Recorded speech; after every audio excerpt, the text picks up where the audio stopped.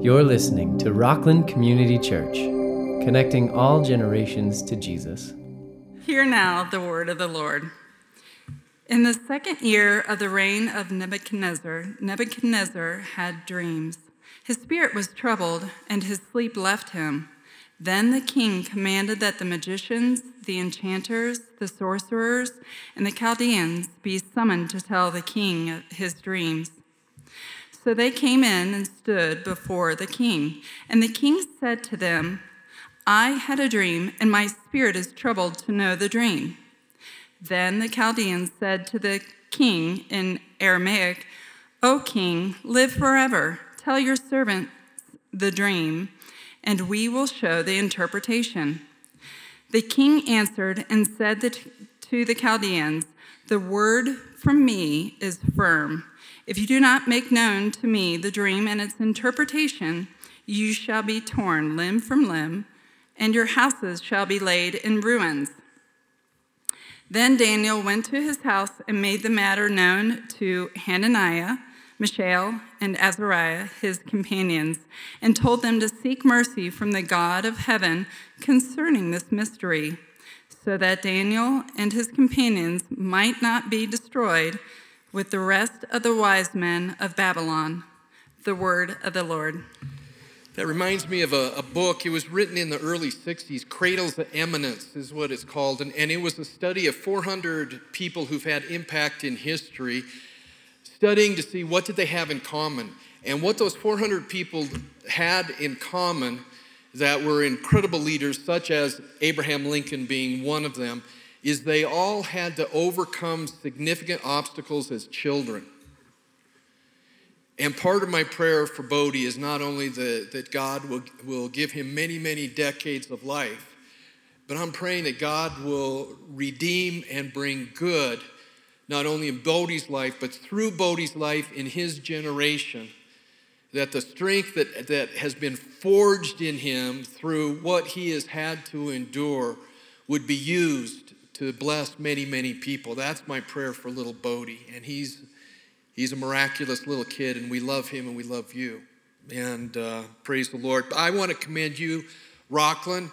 You've been very supportive to Bodie and to one another. I hear story after story of people so thankful for this church and the support that you show. You're compassionate and you're genuine in that. And I commend you. In fact, we have a friend here from Canada, Melissa, and she was here last Sunday, is here today with Colleen, my wife. And she told us when we left last Sunday, we were in the car, and she said, that is such a friendly church. She said, I was even in the women's room, and women were welcoming me to church. And so I thought, wow, that's kind of weird.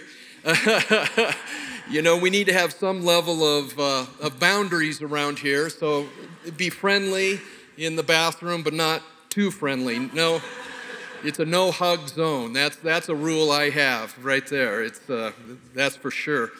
And then last Sunday, you remember we started in Daniel chapter 1 about the trauma that Daniel, Hananiah, Mishael, and Azariah had on the sacking, the destruction of Jerusalem and being taken 1,700 miles to Babylon as prisoners of war, and how in their story they overcame trauma, and we looked at that. And so between services, after the service, and it continued even today, I just heard so many of you sharing with me your experiences and what you've learned on that, and I'm humbled.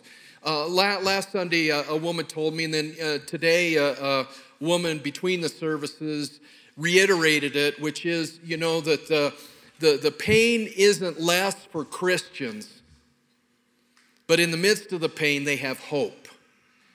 And I thought that was so powerful. And then Fred, he's a trauma surgeon here in Rockland, told me last night, he said, be sure to emphasize to people going through trauma, don't give up. As a trauma doc, he said it's so very, very important that he's seen in his practice that you just don't give up. You have perseverance. And then, you know, I heard other stories of the importance of of community together and what we've just been talking about, supporting one another in the midst of the trauma. Last Sunday I had a couple, we prayed for them in the first service, and they're not here in the second service, but Monty and Carrie Swan are going down to El Paso, Texas this week for the funeral service for their 9-year-old daughter, Melissa, who was asleep, had a seizure, and passed away a week ago yesterday. And so we're praying for them. I was talking with a man between the services in the choir room, Carl, and his 30-year-old son just passed away this year. And so we pray for each other, we support one another, and thank you so much for doing that. That in this world of isolation, anxiety, and depression, and anger, and all those kind of things, to have a group of people that love us and support us and genuinely care, it's priceless. And I commend you for that.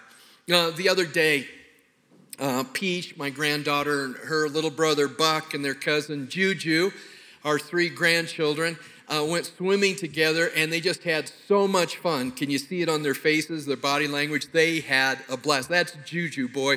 She wakes up, and she's the ever-ready bunny. She keeps Papa going, trust me.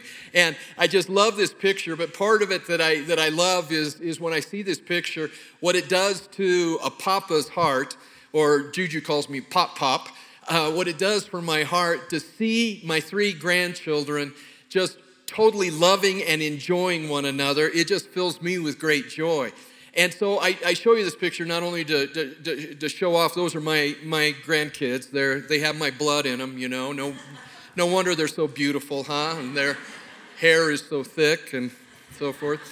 But there's an analogy in here. There's a metaphor. I think when God looks down today and sees us loving on each other and caring for each other and bearing one another's burdens, thus fulfilling the law of Christ, I think it fills God's heart with joy. I really do. And in Psalm 133:1, it says this: how good and pleasant it is when God's people live together in unity. With boundaries in the bathrooms, okay? I just want to make sure you got the message on that. So this morning, let's continue our study in the life of Daniel in this series on how to be an overcomer of life's traumas, how to heal from past trauma. Some of us are carrying things from decades ago, and God wants to heal. There's going to be scars, there's going to be memories, but God wants to heal that. And then some of us are going through trauma now, and how can we have strength to do that? And then odds are, there's probably going to be traumas in the future, so how do we prepare for that? And that's what we're looking at through the life of Daniel. I was on the board of Eden Reforestation Projects when it first started, and it now plants over 1 million trees a year. And this year, the Eden Reforestation Project is no longer just a little startup, it's a major nonprofit. And in fact, they got $20 million this year from someone that you probably gave money to this last week. Prime Days, have you ever heard of a guy named Jeff Bezos? He just gave $20 million to Eden this year. But when I was in Madagascar, I learned about mangrove forests.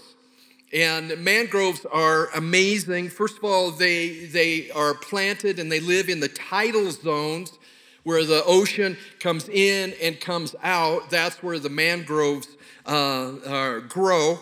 And then because of that, they protect villages from the storm surge of typhoons. We call them hurricanes in the northern hemisphere. We call them typhoons in the southern hemisphere. And then they provide, their root system and so forth provides eddies and safe places for fish to spawn. It's part of the life cycle for the fish in Madagascar. And then additionally, mangrove forests sequester 5 to 10 times more CO2, carbon dioxide, than regular trees because of the anaerobic nature of the mud that their root system encases. And if you go, I don't know what that means, just understand this. It's really good for the planet. And so mangroves are amazing. They're similar to aspens. We're familiar with aspens here, where if you have one aspen, you're going to get shoots of future aspens, and they're all connected in their root system. Mangroves are the same way.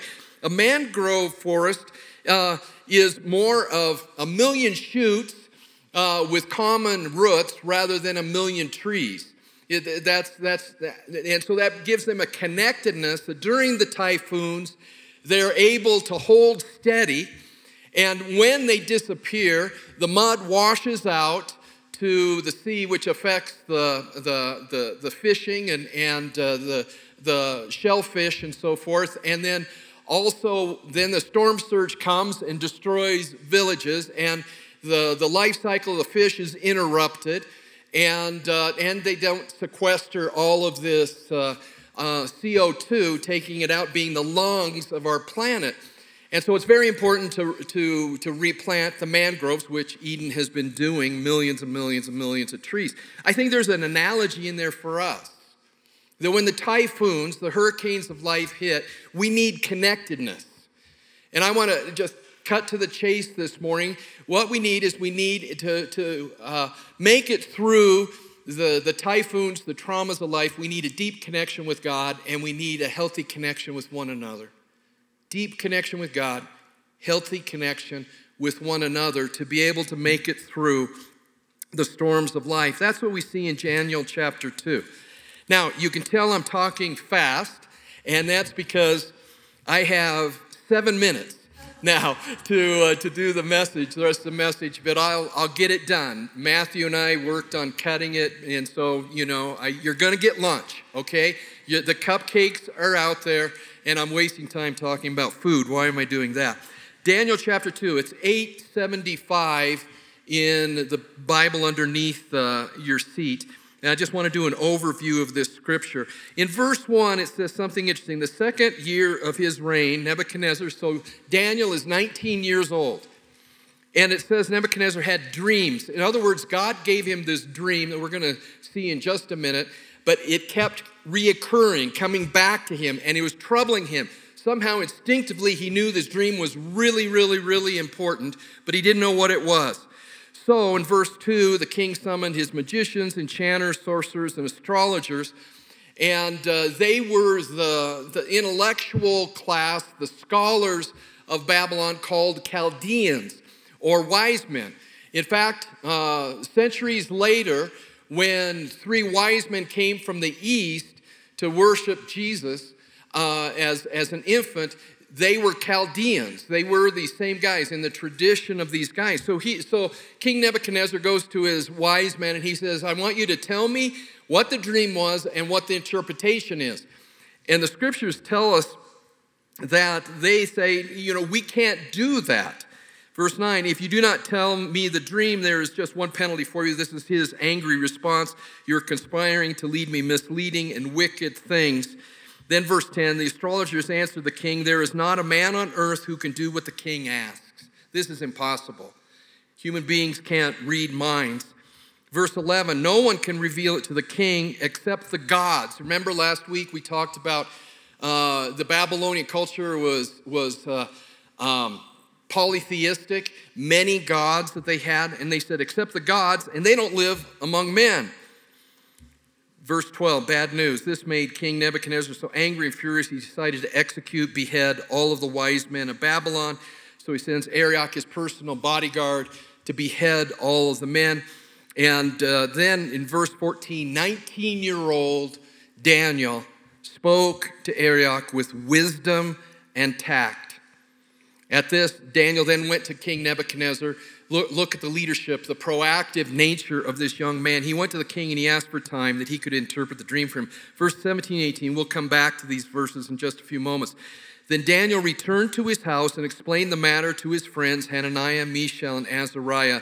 He urged them to plead for mercy from the God of heaven. And God answers their prayer. Verse 19, during the night, the mystery was revealed to Daniel in a vision. Then Daniel praised the God of heaven, and how he praises God is interesting in light of what the vision is and the interpretation. So in verse 20, praise be to the name of God forever and ever. Verse 21, he changes times and seasons. He sets up kings, and he disposes them. Remember that. We'll come back to that. Then verse 24, Daniel went to Arioch the next morning and said, take me to the king. He does. the king asked Daniel, also called Belshazzar, named after the Babylonian god Bel, and he said, "Are you able to interpret my dream?" And Daniel says, "No." He says, "But there is a God in heaven who reveals mysteries." Verse 28, this humility of this young man, and understanding that it was by God's grace that God revealed this to Daniel, not because of Daniel's greatness. Verse 30, "As for me, this mystery has been revealed to me," Daniel said, "not because I have greater wisdom than other living people, not because I'm so smart, but so that you, O king, may know the interpretation, that you may understand what went through your mind." So then he tells him what his dream was in verse 31. "In your dream, O king, you saw a large statue, and a dazzling statue, awesome in appearance. The head of the statue was made of gold, chest and arms of silver, belly and thighs of bronze, its legs of iron, its feet partly of iron and partly of baked clay. And then while you were watching," verse 34, "a rock was cut out, but not by human hands." That's significant. "And it struck the statue and it smashed it. But the rock that struck the statue became a huge mountain and filled the whole earth." That's very important. Verse 36, "This was the dream. Now I'll interpret it to you, O king. You, O king, Nebuchadnezzar, are the king of kings. You are that head of gold. After you, another kingdom will arise inferior to yours. Next, a third kingdom, one of bronze." So each one section of the statue was for a successive empire that was going to take over the known world. "Finally, there will be a fourth kingdom, strong as iron." Verse 44, "In the time of those kings, the God of heaven will set up a kingdom that will never be destroyed, nor will it be left to another people. It will crush all those kingdoms and bring them to an end, but it will itself endure forever. This is the meaning of the vision of the rock cut out of a mountain, but not by human hands, a rock that broke iron, bronze, clay, silver, and gold to pieces. The great God has shown the king what will take place in the future. The dream is true. The interpretation is trustworthy." Then King Nebuchadnezzar, this egomaniac, king of kings, and you see that later in Daniel about how he thinks he's divine and God. It says he fell prostrate before Daniel, paid him honor, and said, verse 47, "Surely," now this is amazing, this pagan king said this, "surely your God is the God of gods. All the gods of Babylon, your God, Daniel, this 19-year-old young man, your God is superior to all the gods of Babylon." And then he says this, "And the Lord of kings, the King of kings," saying even greater than me, this guy who thought he was everything, "and a revealer mysteries, that you were able to reveal this mystery." Then the God placed Daniel in a high position, lavished many gifts on him. And so what we see here right now is God speaking to this pagan king and telling him what the next 600 years of history is going to be, and then what the long-term implications of his dream would be for even today and for the end of history. That first of all, the gold head represented Babylon Empire in the time of Daniel, that 605 BC. Remember, we talked about that last week. The chest and the arms of silver represent the Medo-Persian Empire that conquered the Babylonian Empire in 539 BC. We're going to come back to that in 2 weeks when 83-year-old Daniel is in the lion's den under King Cyrus, who's the head of the Medo-Persian Empire. Folks, this is rooted in history. Nebuchadnezzar is still held in high regard in Iraq, which is present-day Babylon, and Cyrus is like George Washington for the people of Iran, the great apex of their history is with the Medo-Persian Empire. And then the abdomen and thighs of bronze represent the Greek Empire under Alexander the Great, which defeated the Medo-Persian Empire in 331 BC. Look it up. Then the iron and iron clay mix of the lower legs and the feet, showing a deterioration of a very strong empire, which is exactly what happened to the Roman Empire. And it defeated the Greek Empire in 149, the Battle of Corinth. Historical fact. And then this uncut stone, meaning that it doesn't have any origins with humanity. It is outside of humanity. There's something supernatural about this stone, uncut by human hands. And that represents Jesus Christ and his kingdom, which will never end, which was inaugurated in the first century. And today, like the vision said, that this stone that destroyed all of those kingdoms, the Babylonian kingdom, the Medo-Persian kingdom, the Greek kingdom, the Roman kingdom. And it says in Isaiah chapter 40 that all the nations of the earth are like a drop in the bucket in comparison to God. And it says that this kingdom will come, this stone that represents that new kingdom will fill the whole earth, which is what has happened even today. 2.4 billion people around the globe are doing what we are doing, which is worshiping Jesus Christ as Savior and Lord.